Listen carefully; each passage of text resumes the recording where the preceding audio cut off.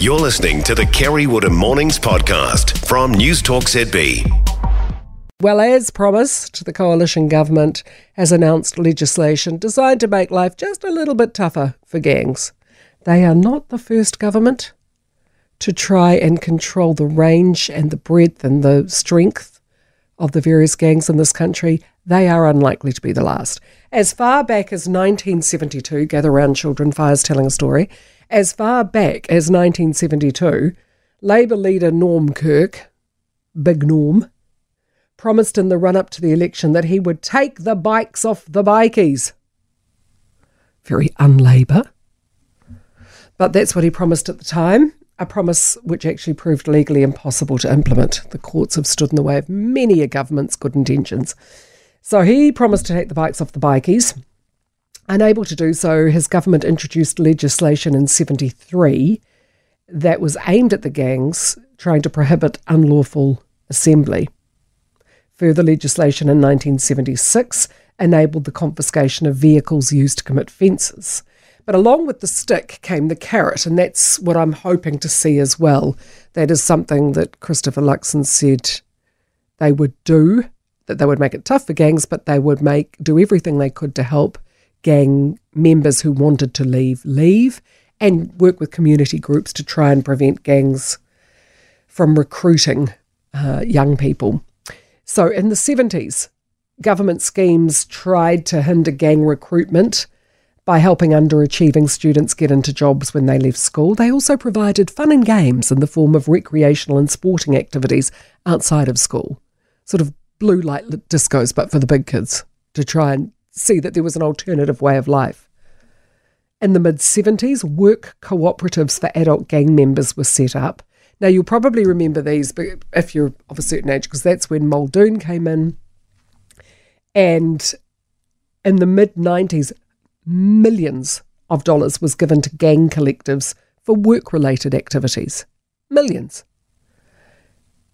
Most funds, to be fair, went to genuine projects. In some cases, in a shocking revelation, they supported extravagant clubhouse renovations and opulent lifestyles. Oh, if only we'd had social media back in the day, nothing would have changed. The abuse of the schemes resulted in their cancellation in 1987. Interventionist approaches have always been tried along the 70s and 2006. Youth workers put on services for high-risk young people and families, parenting information support programs aimed at reconnecting youths with their culture. That spread throughout the country. Then along came Michael Laws, and in 2009, Whanganui District Council passed a bylaw banning gang patches in the city. Other cities said, right, we're onto that too. But in 2011, a High Court judge found the bylaw to be unlawful on human rights grounds. Nonetheless, gang regalia was banned from places like schools, swimming pools and government buildings in 2013. So it can be done. There needs to be a willingness, I guess, to do it. So since the 70s, we can see we've tried to, A, prevent at-risk kids from joining gangs, B, tried to offer alternative pathways for gang members to leave if they wish, and C, we've tried to make it tough for gang members to do their business. Nothing unusual here. So the last Labour administration adopted the Rob Muldoon approach to it, to work with gangs. Give them a seat at the table. Treat them with respect. Treat them as equals. Did that work? Did they respond with respect and, a desire to work with the community? Not really, no.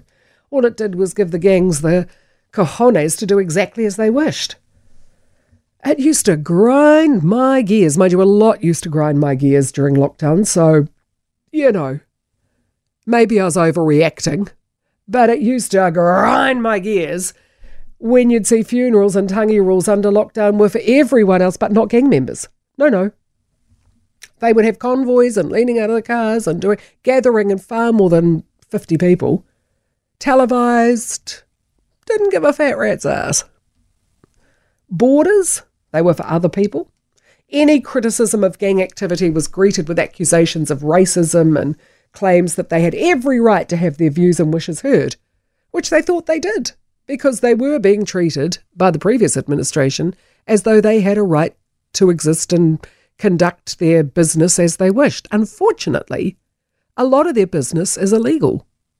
I would have no problem with gangs and patches whatsoever if they were engaged in legitimate business. Many associates of gang members are, but ultimately the business of gangs is to muscle each other for turf and then sell drugs. That's where you get your big bucks. You don't get it by selling organically grown apples and kumara by the roadside. That's where you get your big bucks. Law-abiding citizens were starting to get a little bit sick of the posturing and jockeying for position conducted by various gangs in full view of the public, so National promised to crack down. And it started. 6 gold-plated Harleys, once owned by the Comancheros, were crushed on the weekend. And new legislation will be introduced, going one further than the Whanganui District Council, banning gang patches in public and giving police extra powers to stop gang members congregating. Again, this is posturing, this time on the part of the government. Will it immediately stop inter-gang warfare? No. Will it end the production and sale of meth? No. But what it's saying is sending a very strong message that we are sick of seeing you wearing your advertising for your brand on your back.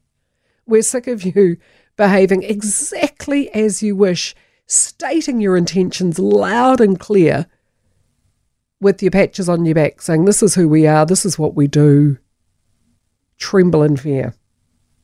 If you want to wear your little blazers and your jackets in your little club rooms, you fill your steel cap boots. That's what club rooms are for. Dressing up and talking nonsense and, bigging yourself up. You do that. It's what lots of people do in club rooms. But I don't want to see, right up in my grills, your pride and your lawlessness. For more from Kerre Woodham Mornings, listen live to News Talk ZB from 9 a.m. weekdays or follow the podcast on iHeartRadio.